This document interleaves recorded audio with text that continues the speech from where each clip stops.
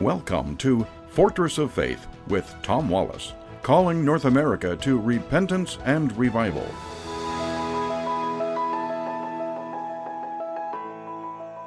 Well, we made it back once again to the corner of truth and courage. Thank you for joining us here today. And if you've not been with us in a while, we're playing our new opening music. Today I've got a question for you. Do you live for God's holiness, or rather do you live for happiness? Which is it? Do we live for the holiness of God, or are we living really for our own happiness? There's a story that unfolds in the book of Judges, chapter 17 and 18. Two characters we're going to look at here today. One, his name is Micah.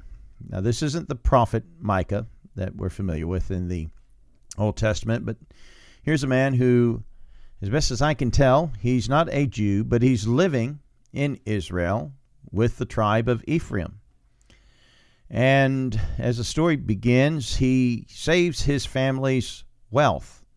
For some reason, it was missing 1,100 shekels of silver. But Micah saves the day. He's got it. And he reveals that to his mother. It's not lost, but I have it. And his mother's grateful, and she gives him 200 shekels. And this is used to build a house of gods. He's not a believer in Jehovah God. And we begin our story reading in verse number 5 of Judges chapter 17. And the man Micah had a house of gods and made an ephod and a teraphim. An ephod is kind of like the vesture that a priest would wear. And a teraphim is an image, a talisman of sorts, and consecrated one of his sons who became his priest.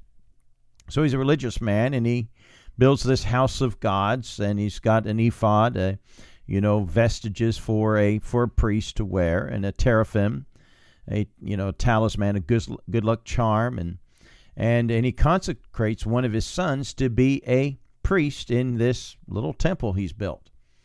And in those days there was no king in Israel, but every man did that which was right in his own eyes. This is a comment that goes on often in the book of Judges. Then enters our second character in our story. He's a Levite, a Jew, born for the ministry to be in the house of God, to serve in worshiping God. And he's a young man who's looking to improve himself, apparently. And he's looking for a place to serve. And we pick up in verse number 9. And Micah said unto him, Whence comest thou? And he said unto him, I am a Levite from Bethlehem, Judah, and I go to sojourn where I may find a place. And Micah said unto him, Dwell with me, and be unto me a father and a priest. And I will give thee 10 shekels of silver per year, and a suit of apparel, and thy victuals. In other words, I'll pay all your expenses, give you 10 shekels a year in addition to that, and, and a new suit. And so the Levite went in. So apparently, both of these men are serving their own happiness. Here we've got, and look what Micah says in verse 13. Then said Micah, Now know I that the Lord will do me good, seeing I have a Levite to my priest. And so here's a man, he's wealthy, and he's able to have all his other gods to worship. And just for good measure, now he's got a Jewish Levite to be his own personal priest to serve his family. Wow. Man, he's got a lot of happiness right here. So Micah's got everything he wants. What about the Levite? Well, he's got a cushy position, doesn't he? I mean, apparently he really doesn't care much about the laws of Jehovah and his ways. He's willing to, go wherever, serve wherever. And he's got himself a pretty good position. He's working for a wealthy man. Apparently this man is not terribly demanding. Anything goes with him. All his expenses are paid, and he's got shekels in his pocket and a new suit. So certainly he's serving his own happiness. But the narrative turns. Struggles come, as they always do, and some people from the tribe of Dan are trying to find their own happiness, trying to find a better place, and find some people that they might be able to take from them so that they might have their own happiness. And 5 spies are sent into Ephraim, and they come to Micah's house, and they find this Levite, and they find the situation there, and they kind of mark it, and they keep looking around for really what they're looking for, and they find it. It's a small little city up in Laish. There's no walls, and it's a peaceful people, and there's no sheriff in town, so to speak. And so next thing we know, 600 people, men of war, are there at the gates of Micah's house. And they take his wealth. Not only do they take his wealth, they take his priest and the ephod and the teraphim and the graven image, and they haul off with it. And they say to the priest there, "Go with us. Be to us a father and a priest." It is better. Is it better to be a priest unto the house of one man, or that thou be a priest unto a tribe and a family of Israel? Working with your own people. Of course, this is better. In verse 20, we see his response. And the priest's heart was glad. He took the ephod, the teraphim, the graven image, and he went in the midst of the people. Well, Micah shows up there and says, "Hey, you've stolen my priest, you've stolen my stuff there," but he realizes he doesn't have the power to take it back from these people, and so he cuts his losses and returns home. His happiness didn't last too long, and that's usually the case, isn't it? But in the next chapter, we kind of see what happens to this Levite. He takes a concubine. After all, he's not really living to the glory of God, for the God's holiness. He's living for his own happiness. But she placed the harlot on him.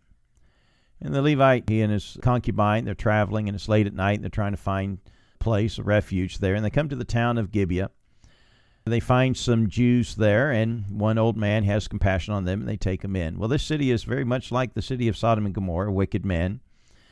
And they knock on the door, and they say, "Hey, we know you've got company there. Let them come out and let us know them," meaning sexually. Well, the Hebrew man wouldn't let him do that. So the Levite says, "Here, have my concubine, and do as you wish with her." And she is savagely raped. In fact, the Bible says they abused her all the night. The next morning, they find her pretty much dead on the doorsteps. So this happiness didn't last too long for either of them. But here's a man who was not led by his convictions. He did not live for the glory of God, for the holiness of God. Rather, he lived for himself. The Bible says in 1 Corinthians chapter 10, verse 31, gives us the idea of what is the end of man. What should be what's totally important for us. And it says here, "Whether therefore you eat or drink or whatsoever you do all to the glory of God." This is why in the Westminster Confession, given in 1647, when they asked the question, what is the chief end of man? Man's chief end is to glorify God and to enjoy him forever. However, we live in a day where Christianity has slipped. We're no longer really living the normal Christian standard that God designed for us. Although it's just normal for us, it's a subnormal, but that's been our normal for so long, and we don't know much different. Humanism has crept into Christianity to such an extent that we think that Christianity is to bring man happiness. No, we're not here for our happiness. We're here for God's glory. This is the problem we've got going on today, because we've packaged Christianity so much, and it's so ingrained in our thinking that, well, you want to get saved because you want to go to heaven, right? In other words, we're going to make you happy when you die because you want Jesus. You want God to make you happy when you die. because you certainly don't want to go to hell. You want to go to heaven, and heaven will bring you happiness. And so we sell God as a means to an end. And folks, God is not the means to an end. He is the end of all things.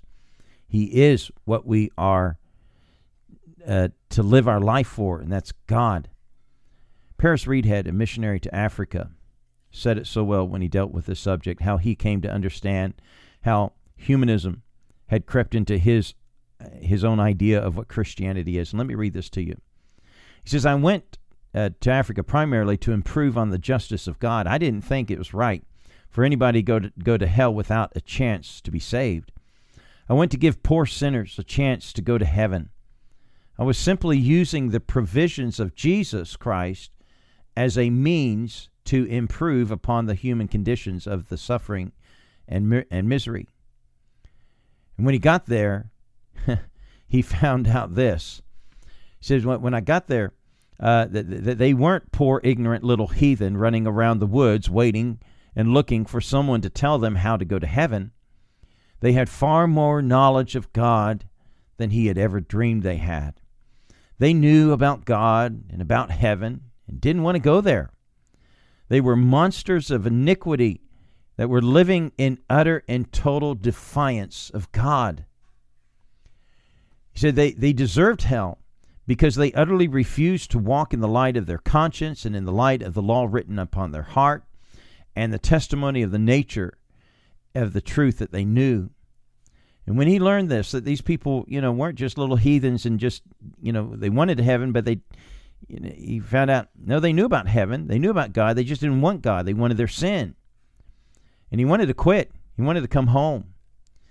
And he goes on to say, it was there in Africa that God began to tear through the overlay of this humanism. And it was that day in my bedroom with the door locked that I wrestled with God. It seemed to me that I heard him say, yes, will not the judge of all the earth do right? The heathen are lost, and they are going to hell not because they haven't heard the gospel.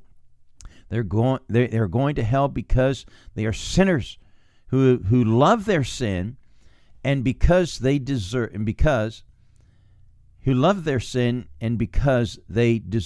hell. But I didn't send you out there for them. I didn't send you there for their sakes. I didn't send you to Africa for the sake of the heathen. I sent you to Africa for my sake. They deserved hell, but I loved them, and I endured the agonies of hell for them. I didn't send you out there for them. I sent you out there for me. Do I not deserve the reward of my suffering? And that's when he said, so that's when he got it. I'm not doing this so that they can get saved, so I can improve their life and make God a genie for them. God made provision for their salvation, and I'm not doing it for them. I'm doing it for God. If you get a hold of this, it will change your life, and it will put you on the road to personal revival. All that we do for the glory and the holiness of God, and not for the happiness of man to improve someone's position. And when we realize that, that's one of the greatest mysteries of the Christian life. Join us again tomorrow at the Corner of Truth and Courage.